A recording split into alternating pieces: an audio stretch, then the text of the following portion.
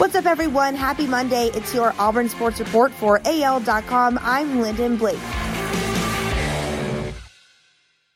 After Auburn accepted the invitation to the Citrus Bowl, interim head coach Kevin Steele picked up the phone and started calling players. While he didn't get the chance to talk to the entire team, Steele talked to most of the team's leadership and came away with the impression that his players are excited to play in a bowl game despite all the challenges they face this season. They're extremely excited about it, Steele said. It gives them an opportunity to one more time fight for the Auburn family and show we are at Auburn as a football program. Auburn opened as a slight underdog in the Citrus Bowl shortly after its matchup with Northwestern was announced Sunday. The Tigers are 3-point underdogs against the Wildcats, according to VegasInsiders.com. Auburn will take on Northwestern, which won the Big Ten West title this season, on New Year's Day in Orlando. Kickoff is set for noon on ABC. This season's Citrus Bowl will mark just the second all-time meeting between Auburn and Northwestern. The two programs previously met in the Outback Bowl at the end of the 2009 season, with the Tigers winning that matchup 38-35 in overtime in Tampa.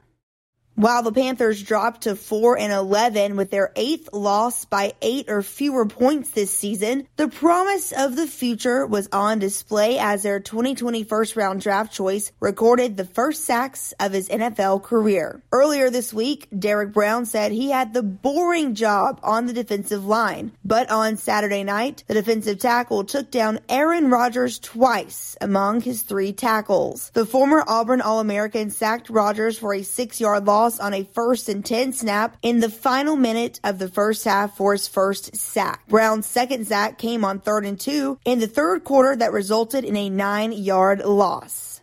Auburn wasted no time in taking care of business against Troy, running away with a 77-41 win, its 4th in a row after starting the season 1-2. The Tigers put the Trojans away early, shooting a blistering 75% in the first half, including 50% from the 3-point range to take a commanding 43-10 lead into halftime. It was the fewest points Auburn has allowed in the first half of a game under Bruce Pearl, who is in his 7th season as the head coach. That's your Auburn Sports Report for AL.com. I'm Lyndon Blake.